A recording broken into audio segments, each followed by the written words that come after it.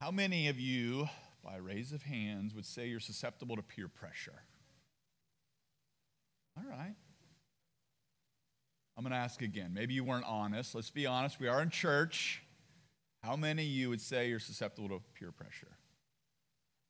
How many of you raised your hand the second time? That's right. See, peer pressure works.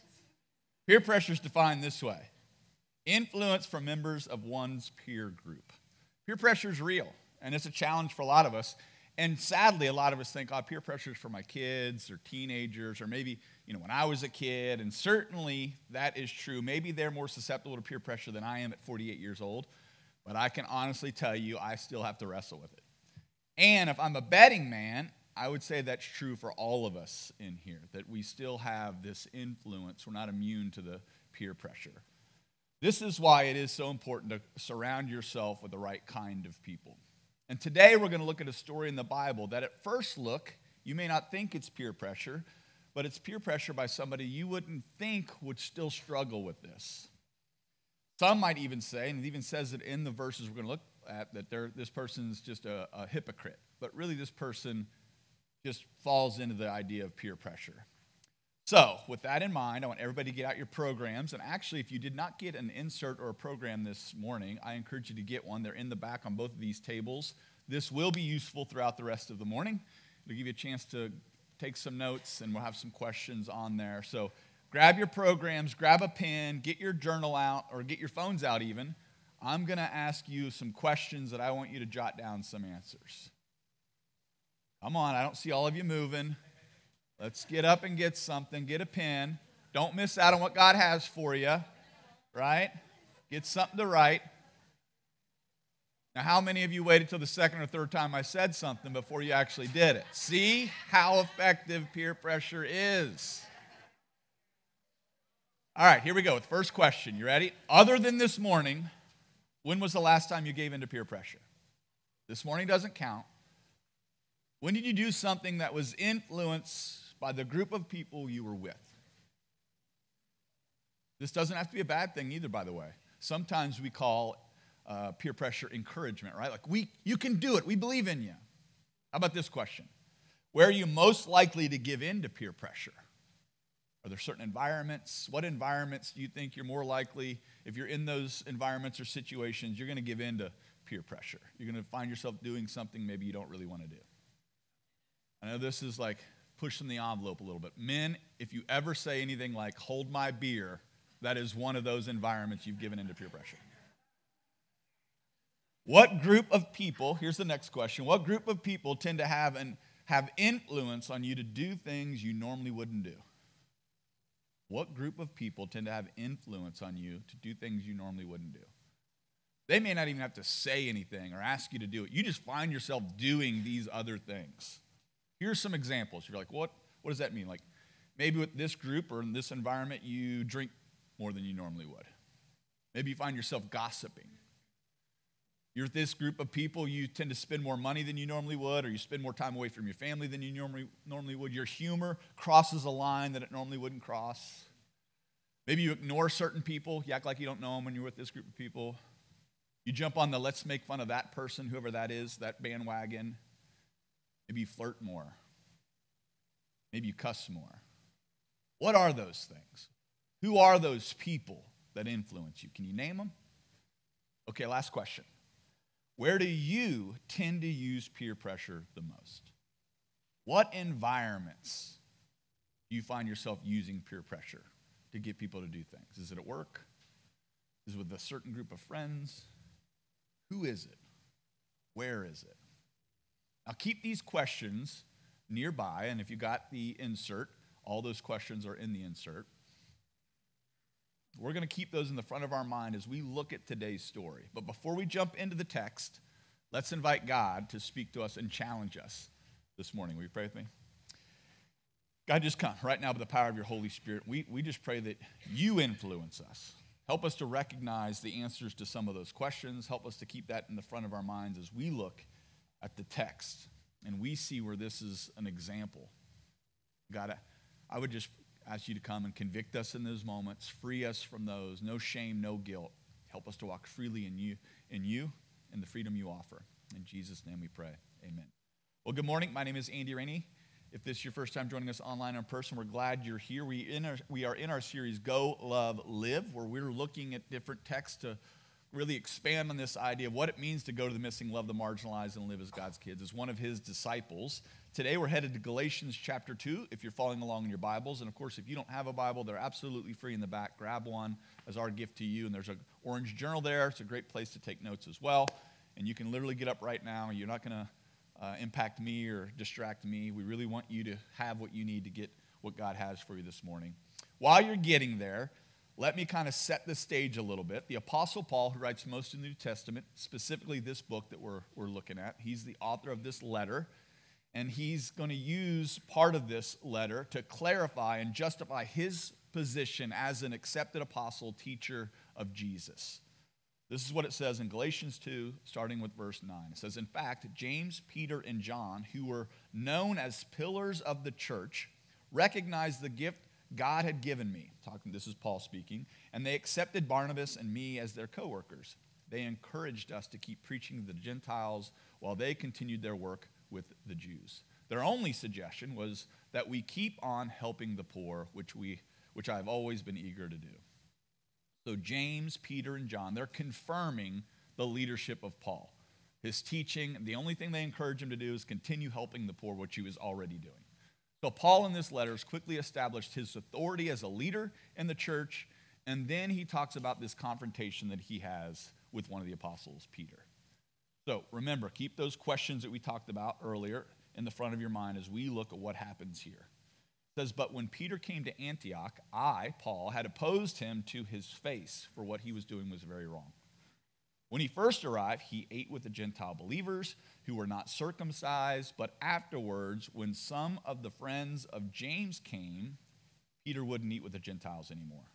He was afraid of the criticism from these people who insisted on the necessity of circumcision.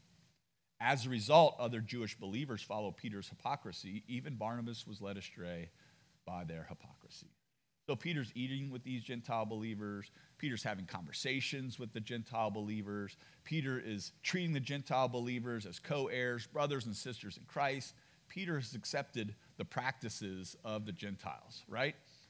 We even read in Acts chapter 10 earlier that Peter had a vision from God about the food laws and the Gentiles, the new kind of world of the gospel. Peter was the first to receive the understanding about God's acceptance of the Gentiles. He was the first to preach to the Gentiles. Peter understood from this vision that he should not look at the Gentiles as inferior people whom God would not redeem. A Gentile Roman officer named Cornelius asked Peter to come and share the gospel message with his household, his family. And Peter did so without hesitation.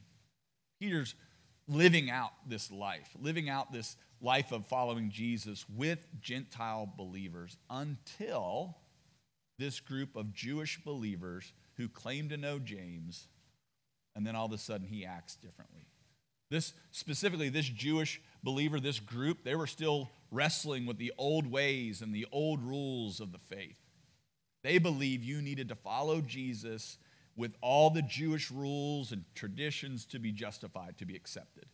They believed it was by your works that you were made righteous with God.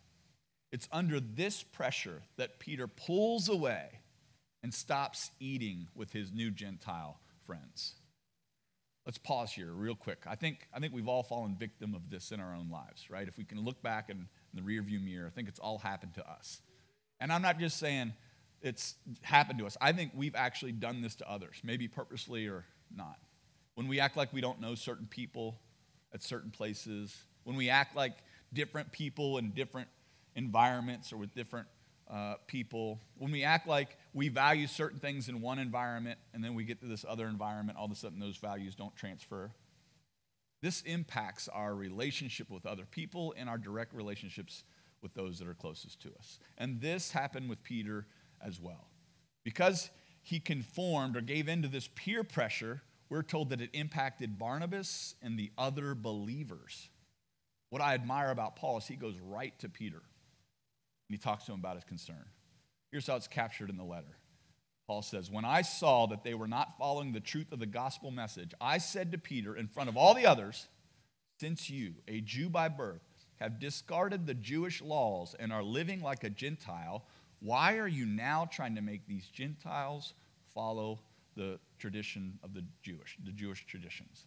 The crux of this matter is Peter and these legalistic Jews were following the truth of the good news that even Peter knew and agreed to. The truth that Jesus had died and rose again. He offered salvation to all people, Jews and Gentiles alike. Both groups are accepted by God, not one or the other. And because of that, they are equally accepted to each other. Jewish believers separating themselves from the Gentiles implied that they were superior because of their race, because of their traditions, because of their law keeping. The good news clearly shows that people do not become accepted by God by the things that they do. It's only through faith in Christ and acceptance of his mercy and his forgiveness and his grace that we're saved. That's what Paul is saying. It's also important that Paul's not trying to elevate his position either. He's already talked about how his authority has been accepted. Paul recounted that in this letter, even when it comes to the opposition of another apostle, because the gospel is at stake. This was not necessarily like a secondary faith issue that sometimes we talk about that's blown out of proportion. This confrontation fits the crisis. Paul spoke directly to Peter in front of all the others. And we might ask ourselves, like, why didn't Peter do this privately? Why didn't he pull Peter aside? Wouldn't that have been more peace-giving? And wouldn't that have been more loving? Isn't that the Christian thing to do, right? But Peter's action had started this domino effect, and it impacted the community at large, not just one single person. A private solution to this problem really wasn't an option. Peter's action was a public, and so the public consequences needed to follow. I've heard it said this way: a public sin or wrong requires a public apology. We might say in this instance, a public sin or wrong requires a public confrontation. Now, I'm not saying this is a hard and fast absolute rule, but there is certainly times and places this is true.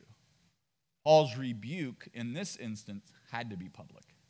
As a leader of the Jerusalem church, Peter was setting this as a public policy by pulling away and saying the Jewish believers were right. Obviously, everybody knows Peter's Jewish background. Paul's wording here also indicates that they know Peter had set aside these Jewish rituals and ceremonial laws as well. Certainly, the vision that Peter had and his experience with Cornelius had cured him of any prejudice he had against these Gentile believers. And by siding with these legalistic Jews, he's now saying, wait a minute, there is a difference. Peter is playing right into these Jewish believers' hands, appearing as though he believed what they believed, that you needed to become Jewish in order to be justified or saved. And by separating himself from the Gentiles, Peter was supporting the legalistic Jews, that not only was that the way to do it, but the Jews are better than the Gentiles. While Peter's change in policy about having meals with Gentiles was harmful when he pulls away, the change in policy over the Lord's Supper and how they might come together as a community would be disastrous. If the group was divided over sharing these common meals, and then it kind of bleeds into the Lord's Supper as a greater community, it would have likely crippled the church and may even destroy the church.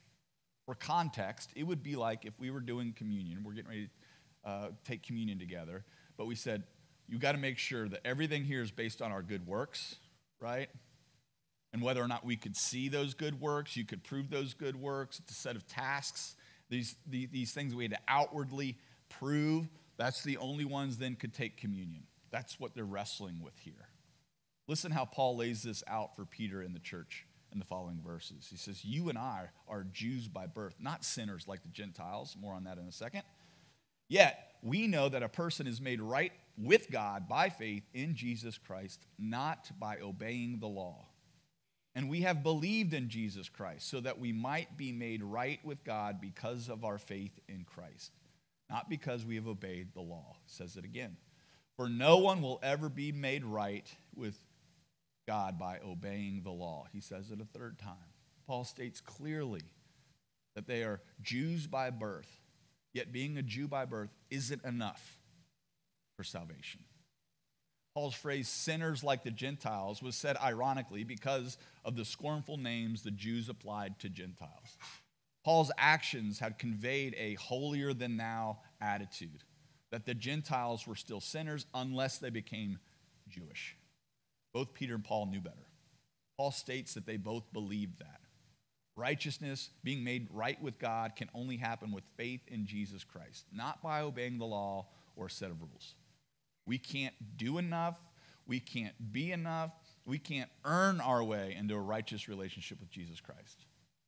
They have both been preaching this, right, for the last at least 14 years that we're aware of.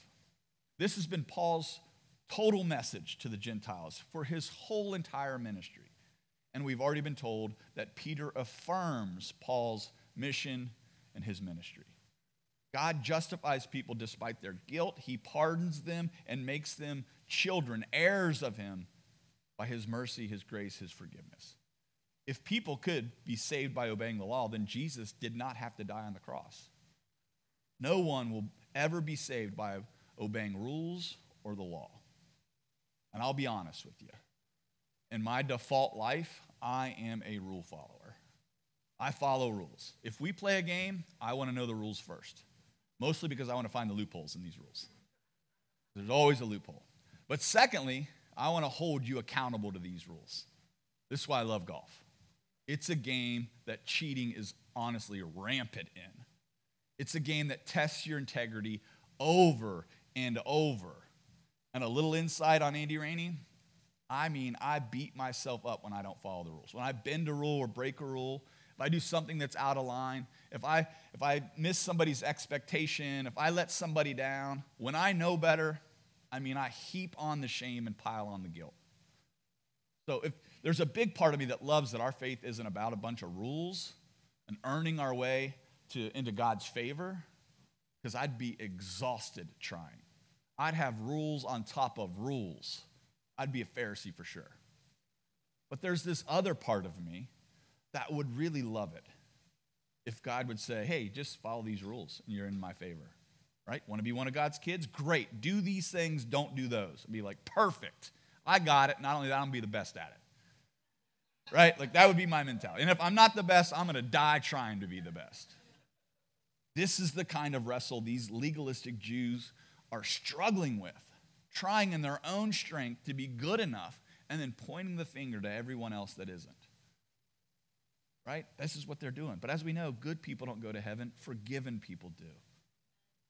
Forgiven people have a change of heart because of the change that God does in us. And that's the beauty of our faith. The challenge of our faith are the rules we put on our faith.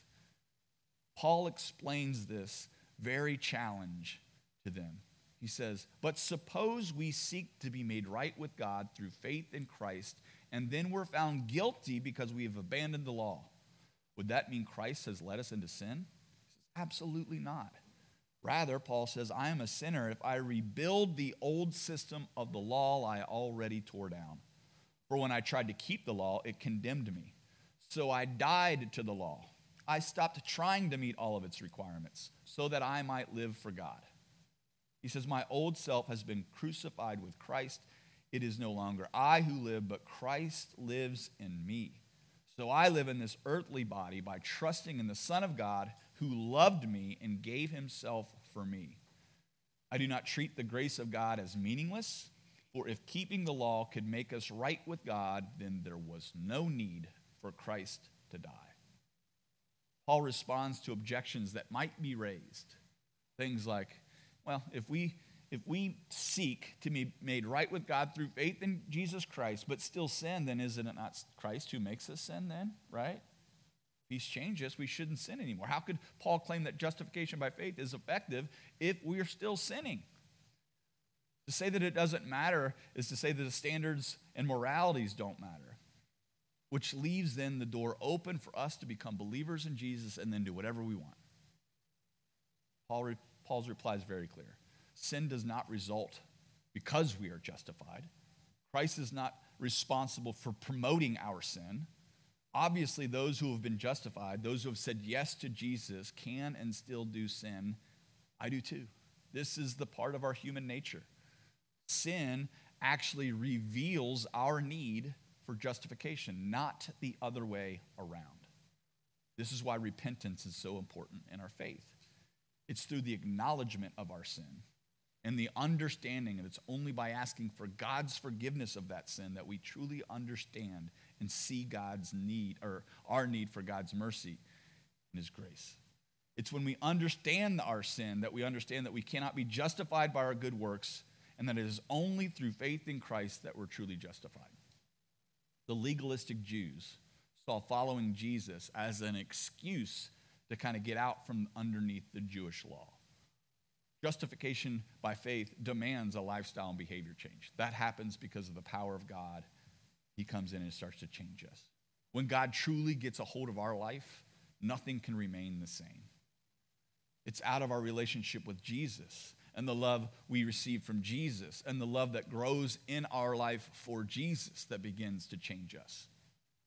That's what changes our actions. Grace does not abolish the law with its standards and morality.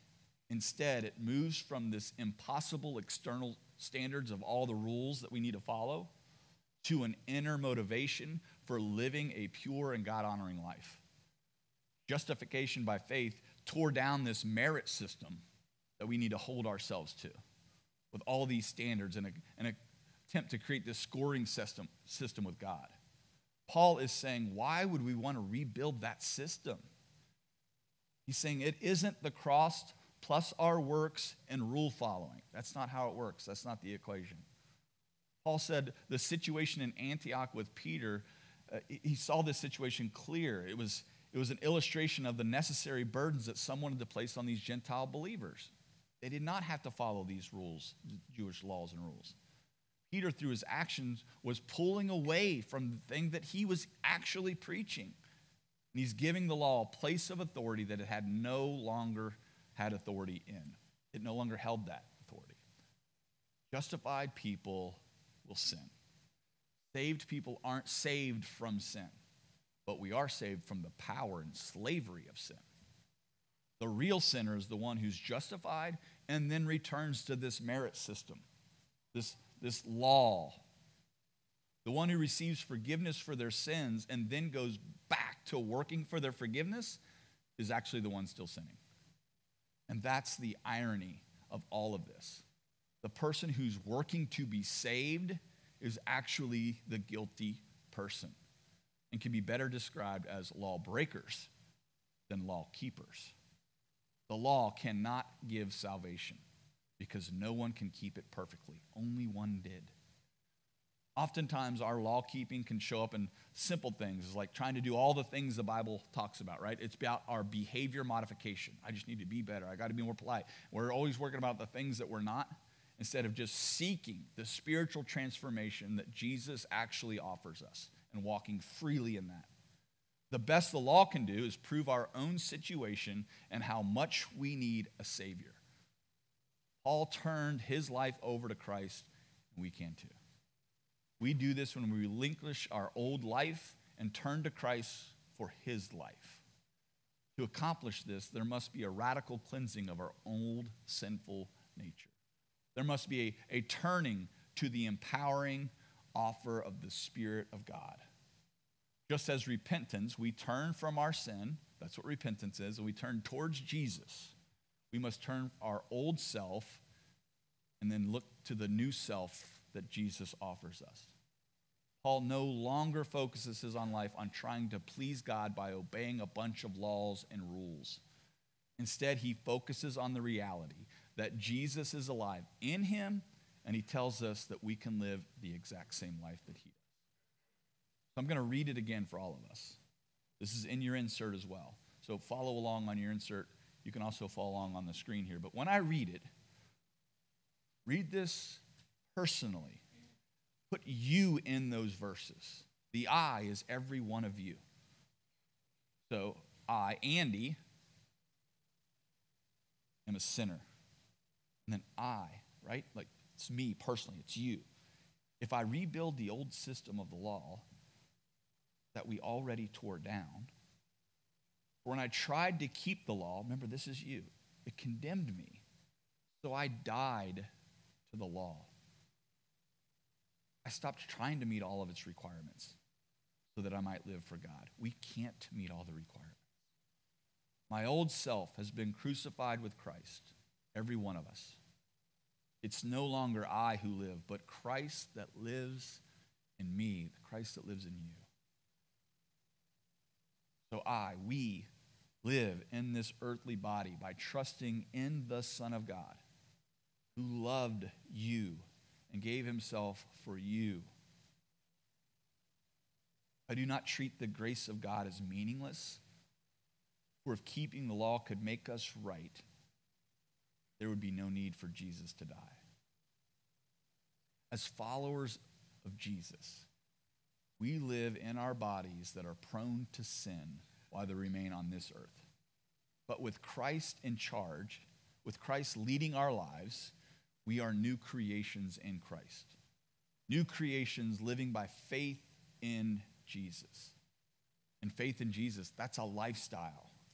It's a lifestyle of learning to live as one of God's kids, in pursuit of Jesus and his word, in pursuit of his spirit, in pursuit of the heart of Christ and the life he has for every one of us. It's nothing more and it's nothing less. It isn't Jesus plus my wants and desires. It isn't Jesus plus a bunch of rules and regulations. It isn't Jesus plus all the good works that I do. It's just Jesus. Now imagine all that peer pressure talk we talked about earlier. Imagine in all of our circles of influence that we have with people. Imagine if the peer pressure those people felt when we're with them in those environments, at those places, was simply the peer pressure to love others well. Man, that would be powerful. Because as we love God well, we will naturally love others well. And those of us that are parents, isn't that what we want for our kids? To love people well? To love well? There's only one person that can help us do that. Only one Father that can change us from the inside out. That's our Heavenly Father. He loves you. He is for you. And he desperately wants to lavishly pour out his love on his kids. Won't you be one, right? Won't you be one of his kids? Won't you just live in that? They mentioned earlier, like we have 3 of our kids at this retreat. There's like 600 kids there. We have 21. In our little church, it's phenomenal to see the hunger in these young people's lives for God. My son's birthday yesterday. We gave him the option. You don't have to go this. If you don't want to, it's your birthday. He's like, no, I want to go. And I can't wait to hear what God has done as our kid. Can't wait to hear how much they've grown. They're creating their own faith. And this is what I say all the time, like, it's an expense to send our kids to these camps on the front end. But then on the back end of this, when I hear the stories, I go, what a great investment into their spiritual life. Well, our whole life is like a retreat, right? Like, this is how we can approach each day as one of God's kids. God, what do you have for me today? Help me to see people as you see them.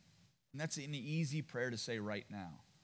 It's really difficult to walk out this door and go to lunch and think, let me see this wait staff through your eyes. How can I love them well when they get my order wrong?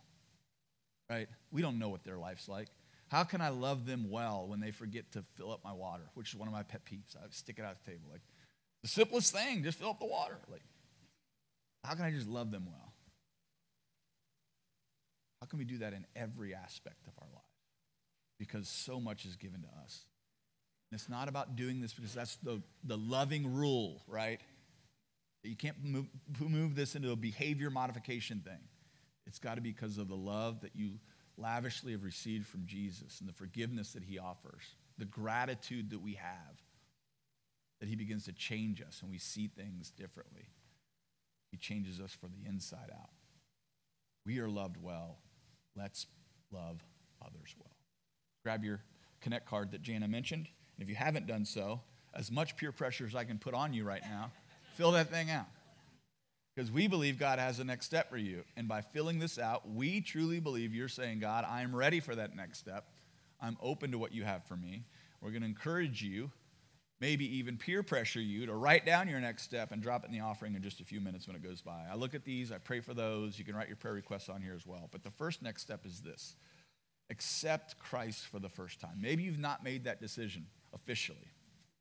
And today's the day that can forever change your life when you turn away from your old sinful self and you turn to Jesus and say, I want the life that you have for me. If we could change ourselves to be the person we wanted to be, we would have already done it. Jesus is the one that can begin to change us. He's the one who starts to change us from the inside out, and we start to walk in this life we never knew we could have.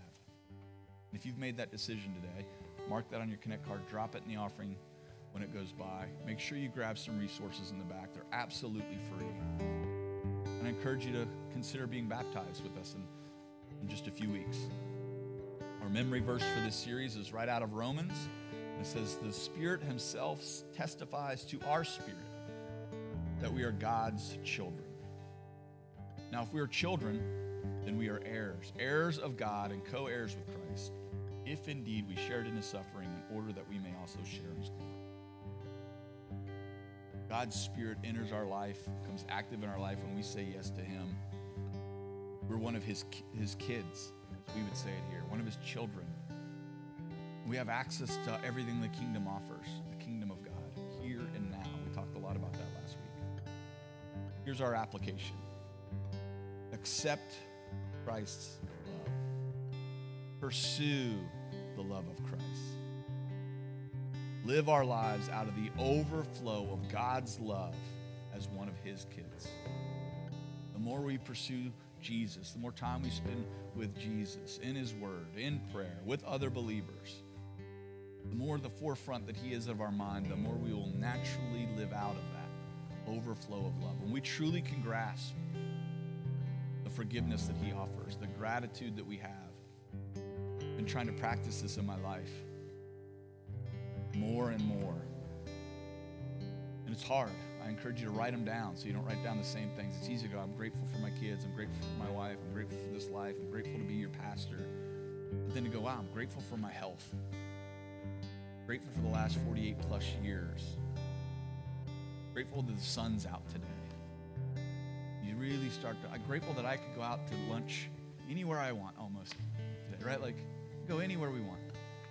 But we take so much things for granted. And the more we live in that, the more the love we'll actually receive and the more we'll be able to pour out. The last next step is receive prayer. You can write your prayer requests on this Connect card and drop it in the offering when it goes by. You can leverage our prayer request, our prayer wall in the back. You write out a prayer request and everybody can see it. Then I encourage all of you to pray for those, the ones that are faced towards the wall, and I ask you to respect that, and our prayer teams and staff will pray for those.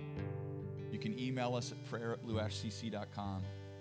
Or you can receive prayer here in person. We'll have prayer teams in the back corner here, up on my right over here. This is a great opportunity.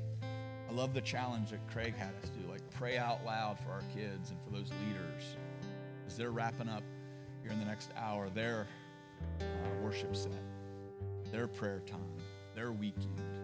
The great way to really ignite our faith is through prayer, individually, together, but even here in person. If you have a prayer request, we'd be honored to pray for you, whatever's going on in your life. We believe God still heals today. If you want healing, we're going to pray that God does it. But I encourage you, if you have that little nudge in you that maybe I should go get prayer, cross that line of fear, whatever it takes to come up and receive it. We're going to go ahead and receive our offering. If you want to drop your Connect cards in there, while they're doing that, if you want to grab your communion elements. And this is a great reminder, as Paul said in this letter, that Christ is in me. This is this reminder for us that Jesus' body was broken, which is what the wafer represents, and his blood was shed, which is what the juice represents. And that when we receive communion, we take it as a family, as a community here. We're reminded that Christ lives in us. Not just a metaphor, not just for them. It's for you if you said yes to Jesus. The Holy Spirit, God's Spirit, the same Spirit that rose Jesus from the dead, is active and alive in you. God, thanks.